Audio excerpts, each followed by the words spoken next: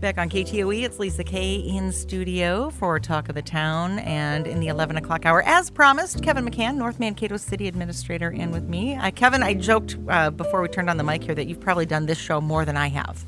Yeah, that's probably true, even though I've only been on the job for about not even a year and a half, but Jay Paul and I were meeting monthly for a while until they made the switch over here, but glad that I can be here with you now. That's right. I'm so excited to get to know a little bit more about what's going on in North Mankato. I know that, tell me a little bit first about the Culture and Recreation Department. Is that kind of a newer thing? That's probably a couple of years old. It's our attempt at developing a park and rec department, so they'll do a lot of this youth sports, like the football program is probably our biggest one, right? With 1,000 kids. Then our pool gets roped under there, and that's a huge operation. Then Caswell, with the whole softball complex, soccer complex, that's kind of, and all that. That's youth sports, and those facilities is Caswell Sports, we call that. Okay. And then the whole pool, and then the library with all their events. Right, because normally I would talk to Katie. Katie would come in and tell me everything that's going on in the library. Yeah, Katie is always doing all sorts of stuff with the Culture and Rec, with the library, because she just originally started as the library director and then kind of grew into this Culture and Rec director We call her the fun maker, actually. Katie the fun maker. She's involved with anything fun in town, and even within the organization, like the city staff-wise, she's, helps coordinate the Christmas party and things like that for, the staff. And the parade. I think the last time I was hanging out with Katie, I was on a golf cart riding through the parade route with her. Yeah, she's very involved with the parade and fun days, so she pretty much has her hands in everything. And most recently was the trunk or treat and jack-o'-lantern walk, around Halloween time. So she does a great job. Yeah, she's great. And now it's kind of quiet for activities for a while, but you can go on the library website because they always seem to have different events going on over there. But the biggest one coming up is our Bells on Belgrade, which is December 2nd. All right. So, do you want to talk about that now, or should we talk about that after we talk money? What do you want to talk about first? How do you want to do this? Keep the fun going for a while. I know, right? Okay. So let's talk about events then. Yeah, Bells on Belgrade, Friday, December 2nd from, I don't have a calendar in front of me. I don't know the hours, but we've got it. You'll be. It must be a Saturday because typically they were on Saturdays from 2 to 6, and that's on the 200 block of Belgrade, kind of downtown. If somebody hasn't been to Bells on Belgrade before, I have. Tell us a little bit about what it is and what we can see. Yeah, it's kind of this old-fashioned Christmas gathering. One year we were down there with my family, and it was snowing, and they had these trolley or horse-drawn trolley rides, so it was very picturesque and everything. But they typically have Santa there. There's other events. There's carolers. There's reindeer games, they call them, so just little games for kids to play, and they typically doesn't cost anything. You just kind of win a little prize, candy or whatever. You can get a goodie bag and a book, all sponsored by the Business on Belgrade Association and the Taylor Library. And then there is the Winter Wonderland Parade at 6:30 along Belgrade Avenue.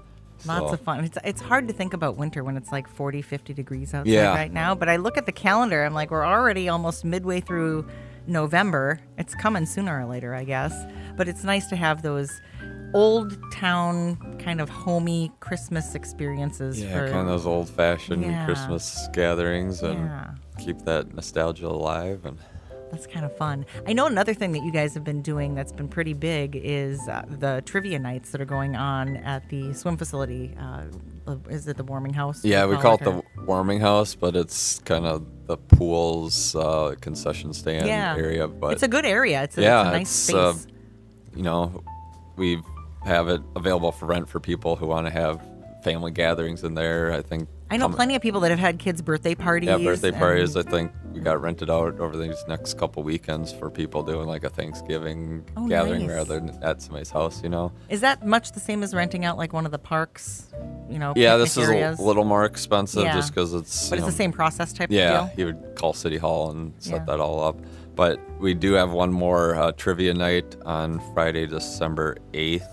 And that is sponsored by Radio Mankato in Minnesota. So much fun. Right? My coworker Charlie is doing those this year and having a blast. I guess there were like 50 plus people at the last one. Yeah, 53. I just did you get the numbers? Yeah. Oh man. Just before I came here. Yeah, he told me, he said it was really, really busy, and she is Sandy that runs that. Yep. Kind of ran out of some of the. I mean, you don't expect that many people sometimes, and so. I think the capacity we list for that space is 60, so we were kind of right there. Right. Right. I know you can get some discount tickets for those, and probably those will be on the Big Deals tab as well. Earlier, Kristen was talking about Big Deals and some of the discount things that you can. So if you go, it's like generally a $15. Yeah, $15 per person. But you get stuff out of that. Yeah, right? It includes one drink and some appetizers. Can purchase additional items, once you're there. But you get a chance for prizes, and you get to have fun with Charlie and all these other people that come to it. So yeah. So the next one on December 8th. I know he's going to be telling us all about that too. Other fun things happening, or are we going to chit chat about? Yeah, that's kind of the fun stuff for a while because seasonal stuff. But the other stuff is fun, and it kind of depends on who you are, right? Right. Some people like really get into the numbers of things and how things are, and that's their jam. Yeah. So. But Sandy, speaking of which, she's the pool director coordinating these trivia nights, but she also does these trainings, for people. And she has first aid and CPR training coming up on November 15th from 4:30 to 6:45, and that's next week. Yeah, that's at the Warming House as well, and you can register on the city's website. Always good to have that CPR training, and nice. 15th, November 15th for that one. And she has done like the babysitter training, the lifeguard training, so keep an eye out for any other training opportunities that you or your child may need, Right. Well, that's cool. Now, what else is happening? And then, this is kind of coming up, but for our veterans, City Hall is going to be closed tomorrow. Okay. Pretty much all governments are, but... Yeah, we're observing on Friday, but actual Veterans Day is on Saturday. The 11th, but pretty much all governments observe it on Friday now, so we'll be closed, but just want to thank all those veterans who served and everything they've done. Right. Absolutely. I know that there are going to be some celebrations and services and things like that are available. We'll be getting those out on ktoe.com as well. Once again, Kevin Mccann in North Mankato City Administrator here. We're talking a little bit about the events and all of that as we morph into kind of like what you just got done with. You got done with a work session. There was a city council meeting on the 6th, was that? Yeah, just on Monday night. Okay. So we meet twice a month, the first and third Monday of every month. Okay. Unless it's a holiday, then it's the Tuesday, but typically. Monday we had the work session where we're talking budget, which is, exciting for lots of people. For the number crunchers. Right. And so council heard, and their actual budget work session started back in July. So way back in July, the finance director, Jessica Ryan, and I kind of presented some preliminary numbers, some tax history, some utility rate history, just kind of give some background before we got into here's what department heads are requesting, here's what costs are doing with inflation and utility prices and insurance, all that stuff that goes. Here's where we were, here's where we need to go. Yeah, exactly. Thing, right? So then we broke it down by individual funds, more or less. So you got the general fund, which is like police, fire, the city hall operations, streets, all kind of. That's really confusing to people too, because when you have a general fund, what comes out of that? And people are like, why don't you spend money on this? Well, that doesn't come from that fund. It comes from a different fund. You need to know all of those different nuances. Yeah, it's for a lot of people. That's all their tax dollars go here, but then they're paying utility bills, but those are separate funds, and they go not all lumped together. Right. And there is process to transfer, between the funds, but that's council action with resolutions, and then you have to adjust for that with all the accounting processes. So, we broke it down into like the general fund, then the debt service. So that's like to pay for the street projects. The city issues debt called bonds, and then you have to pay those back. Like a home, somebody with a home or a car loan. Oh, wow. So, And then we went into like the special revenue funds, which is like the CASL stuff, that's money that comes in a different way. Yeah. Right? So that's why we host tournaments and right. So that's it still has some subsidies from the general funds, but a lot of it is supposed to be like self-sufficient, like the pool, that's like we're tracking all that separately. And then we got into the utility funds like the water, sewer, storm, and everybody pays, so much on their monthly bill, and those all go in there. So just breaking that down. So basically every meeting for the last 4 months, we were talking. You're just crunching numbers, yeah, huh? Budgets. And so this was kind of a recap now. And we also compared like our tax rate. So what people are going to pay on their property taxes, how our tax rate has gone down over the last 11, 12 years. Okay. And even what we're proposing for next year's taxes is a slight increase in a tax rate, 1.5%, but it's still way below where we were even 2 years ago. Okay, so, well, that's good news. Yeah. Okay. And nobody wants to pay more on purpose, I guess. Yeah, so it's kind of a necessary evil. You got to have taxes to pay for all this stuff going on in the city and all the streets and police and fire and all that stuff. So it all comes with a price. But we're trying to still manage all that. And part of that went into all our vehicle needs. So we have like 50 vehicles, and a lot of those are over 15 years old. Oh, and so we're trying to figure out a way to upgrade these vehicles, better technology, more fuel efficient, not rusting away, less maintenance costs. Right. So a lot of these are working with Enterprise, like rental car company, but they call it their lease management program or fleet management program. Okay. And so we heard a proposal from them on Monday night as well, and essentially we could get like 25 new vehicles next year if we enter this from Enterprise. Yeah. Oh, okay. And they framed it like we were already planning to spend, hundreds of thousands of dollars in vehicles to get like 5 new ones basically. Right. But now all that money could go toward this lease fleet management program, and we'd get the 25. And so, it kind of makes it's a win-win. Yeah. Right. Hopefully you're going to be able to stick around for a little bit here. I can, yeah. Quick break. We're going to take a quick break and be right back on KTOE.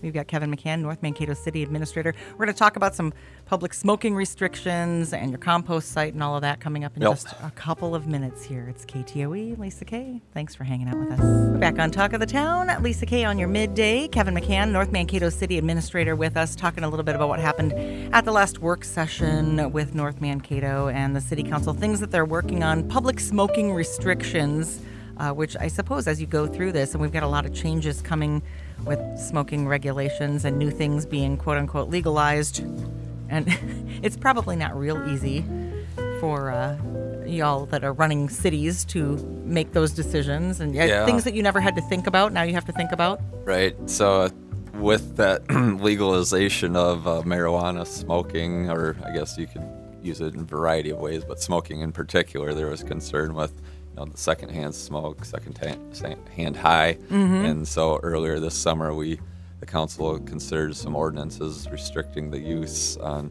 general like city property.